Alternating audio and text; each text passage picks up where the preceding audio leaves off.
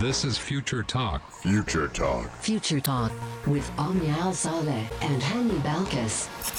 Ladies and gentlemen, welcome back to Future Talk right here on Pulse 95. It is me, Hani Balkis, presenting to you today Future Talk. And ladies and gentlemen, hope you guys had a very nice long weekend. I know I did.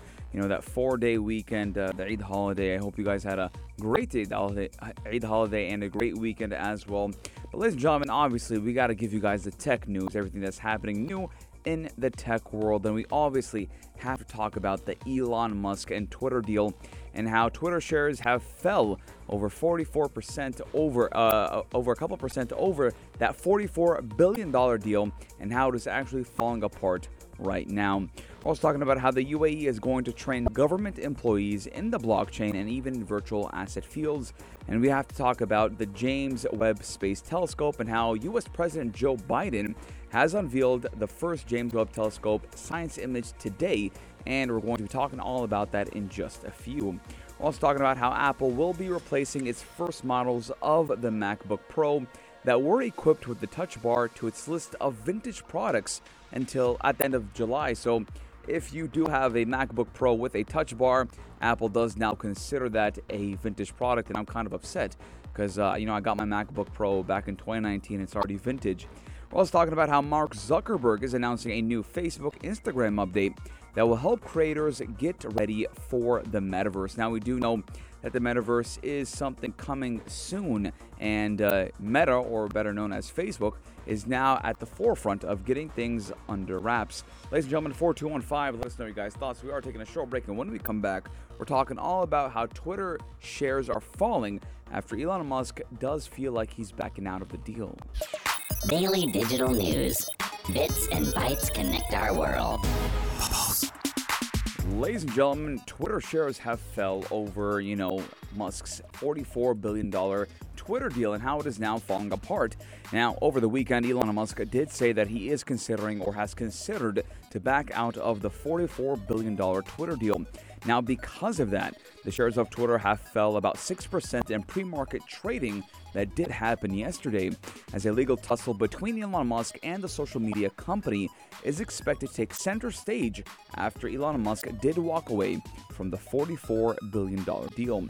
Now, we do know that Elon Musk is the chief executive officer of Tesla, and he actually went and said on Friday that he was terminating his deal to buy Twitter because the company had breached multiple provisions of the merger agreement.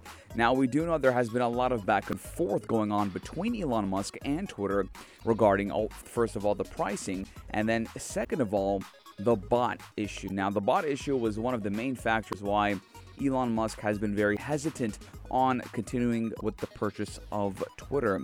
Now, on Monday, Elon Musk did even take a jab at Twitter's stance, and he went and tweeted that the legal battle would lead the company to disclosing information on bots and spam accounts in a court of law. Now, it does seem that the most thing that is annoying Elon Musk is spam accounts and bots, and apparently he knew about it, but he wanted Twitter to be more clear about it, more transparent about it. Now, when we're looking at, the public response to it, the series of tweets from Musk was the first public response since the Friday announcement, and that's all he has said so far. Now, when we look at the business side of things, Twitter shares have ended at $36.81 on Friday, and we're at 32% discount to Musk's $54.20 bid, as they have been hit by a double whammy of a slump in the broader equity market and investor skepticism over the deal. So we are looking at, Twitter shares falling 6%, and, Elon Musk did try to buy it for $54.20, and now they have ended at 36.81, so a 6% fall in shares. Now, we're looking at how analysts have saying that they believe that Elon Musk's intentions to terminate the merger are more based on the recent market sell-off than, Twitter's failure to kind of comply with his request. So, they are looking at how Elon Musk is maybe using the spam bot account thing more as a scapegoat than the actual problem, which was the market and the bear market itself. Now, in the absence of the deal, we would not be surprised to actually see the stock find a floor at around $23.5. So we are looking at how, Twitter stock right now is plummeting. And if you do have Twitter stock, I'm not a I'm not a stockbroker or anything, but it does seem like it is the time to sell. Now, the contract is calling for Musk to pay Twitter a $1 billion breakup fee if he cannot complete the deal for reasons such as the acquisition, financing falling through, or even regulators blocking the deal. Now, the breakup fee would not be applicable, however, if Musk actually terminates the deal on his own. So, we are looking at how Elon Musk does have to pay $1 billion. Maybe. We are looking at how Twitter might be pursuing Elon Musk and taking him to court over that $1 billion deal, because obviously we're looking at shares that were at one point $50 up, plummeting down to 36, and a lot of experts are saying it go down to $23. So it's not a good look for Twitter and their market share and market cap. But ladies and gentlemen, 4215, I want to know what you think about this deal, and is Elon Musk going to continue forward with exiting out the deal?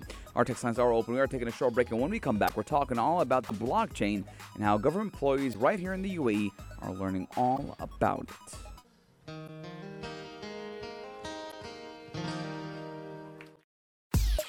Daily digital news. Bits and bytes connect our world. Ladies and gentlemen, I have great news if you are an employee working for the UAE government. Well, why? Because the UAE is going to train government employees in blockchain and virtual asset fields. Now, the program will teach participants about the economic opportunities and even risks in the blockchain sector, as well as the regulatory and even political perspectives across the UAE and the Middle East. Now, the UAE government has signed an initial agreement with the US-based blockchain data platform, which goes by the name of Chain Analysis. Now, they will be training the public sector employees in the fields of blockchain and virtual assets. Now, the Emirati Minister of State for Artificial Intelligence, Digital Economy, and Teleworking Applications, Omar bin Sultan Al Ulama, has signed the Memorandum of Understanding, which does set out the creation of a virtual learning program for government employees. Now, he did say that blockchain technology is key to create innovative solutions for future challenges, which do contribute to developing government work and even new technologies that do enhance the UAE's leading position globally. Now, the program will teach participants about the economic opportunities and even risks in the blockchain sector. And, we also did see that the co-founder of Chain Analysis said that, where others wait by the sidelines, the UAE has taken commendable steps towards establishing itself as a global blockchain and even crypto hub. Now, he was referring to the UAE's progressive stance on blockchain technology, which, by the way, is being one of the first countries to even embrace the futuristic sector. Now, if we go back and look at 2018, the UAE government even launched a nationwide strategy, and it does go by the name of to transform 50% of government transactions into the blockchain platform. Now, since then, the country has been launching initiatives to further promote the technology in the private sector. Now, he also went on and said, that they are honored to be selected by the UAE to play a supporting role in upskilling government entities through knowledge in blockchain, and that they have potential to serve as one of the essential digital tools in promoting a robust digital economy.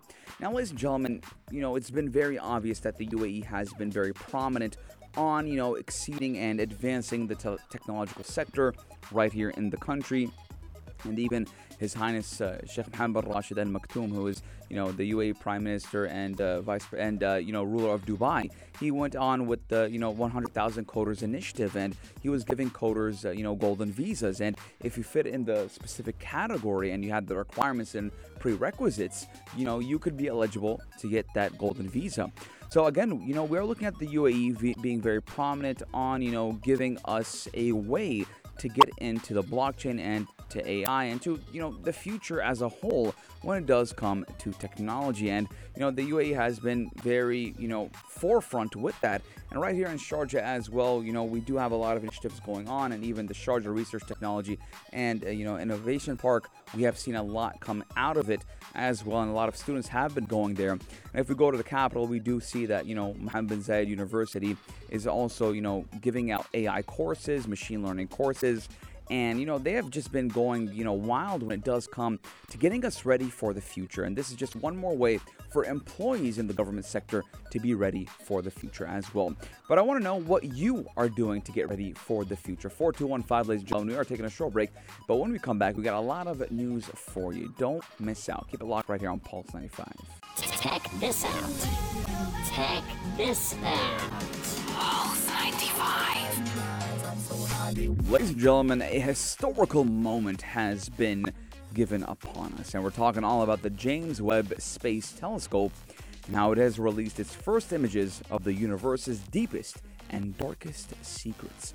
Now, ladies and gentlemen, one of the first full-color images taken by this telescope was released by U.S. President Joe Biden on Monday in a step towards uncovering the universe's deepest secrets. Now, the unveiling did take place during a live stream event during which NASA did publish a stunning high-resolution image of the ancient universe that was brimming with a dizzy kaleidoscope of galaxies that were previously invisible to humankind.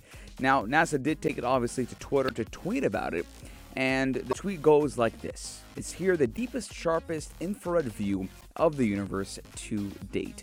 Now, it was previewed by the President of the United States on July 11th, and it does show galaxies once invisible to us all, and now it is visible. Now, the remaining images are set to be released on NASA today again, as they are giving, the first image, and then the other images will follow suit. Now, let's give you a little bit brief about the James Webb Space Telescope. Now, the $10 billion telescope is the most powerful observatory ever sent into space, and it is equipped with a 6.5-meter gold-plated mirror. The telescope should be able to take or look into the further corners of the universe and even snap images of light from galaxies that formed a little after the Big Bang. Now, because of the telescope's infrared capabilities, the universe is giving up secrets that had been there for many, many decades, centuries, and even millennia. Now, we are looking at how NASA's science mission chief said that in a briefing, and we are looking at a very positivity when it does come to uncovering more of space's secrets. Now, the first image which was released is of the Deep Field, which is a long-lasting observation of, space, and it's meant to reveal faint objects from the universe. Now, NASA did say the telescope did capture the image by pointing its main imager towards galaxy clusters that do go by the name of SMACS 0723, which does bend the light of objects far behind them towards the observer, which is an effect called gravitational lensing. Now, part of the image will include light from not too long after the Big Bang Theory. And we are looking at how Webb's infrared capabilities are allowing it to peel time even further back than any other telescope did before it. And we're looking at peeling time up to 13.8 billion years ago. So we are looking at how this telescope did unveil a lot of things, and the list goes on and on and on. If you want to know more about what this telescope has unveiled, you can go over to NASA's website. But we are looking also at something I like, the most, which is the Southern Ring Nebula. And it's nearly half a light year in diameter and around 2,000 light years away from Earth. And they call it the 8-burst nebula, which does consist of an expanding cloud of gas that surrounds a dying star. Something out of Star Wars, something out of, even Marvel. When I hear about dying star, I remember, Avengers Endgame, and when Thor was trying to, get his new weapon. I do believe it's called the Stormbreaker. Yes, it's called the Stormbreaker, and he formulated it from a dying star. Ladies and gentlemen, sounds a little bit sci-fi, but it's now non-fiction. 4215, ladies and gentlemen, let us know your guys' thoughts if you've seen these images or not. If you want, you can go to NASA's website or go to NASA's Twitter. They got all the websites, or they got all the images on their website. 4215, ladies and gentlemen, we are taking a short break, and when we come back, we're talking all about Apple and how they will be placing the first models of MacBook Pros and name them as vintage. Check this out. Check this out. Pulse 95. Ladies and gentlemen, I have some not so pleasant news if you are a MacBook user who has a touch bar, because Apple will be placing its first models of the MacBook Pro that are equipped with the touch bar to its list of vintage products at the end of July, and I kind of saw this coming. I'll tell you why, ladies and gentlemen. Now, over the Eid holiday, I took my MacBook Pro to the Apple Store, And I gave it to them. I said, how much would you give me an appraisal on it? And they told me 1,500 dirhams. Can you imagine that?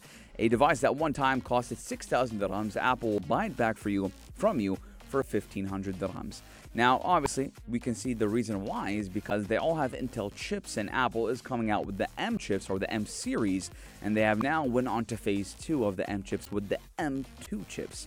Now, Apple does regularly, designate its hardware as vintage or obsolete over time, with a small list of much-loved products, co-sign with the vintage collection each year. Now, for July of this year, the edition does include the first Touch Bar-equipped products. Now, the list of products that will be vintage do include the 2016 editions of the 13-inch and 15-inch MacBook Pros, along with the 2016 12-inch MacBooks and the 2015 MacBook Air. Now, an internal memo that was obtained by a rumor site does state that the list also does include the 2015 21.5-inch Mac and the 2015 Retina 5K 27-inch Mac.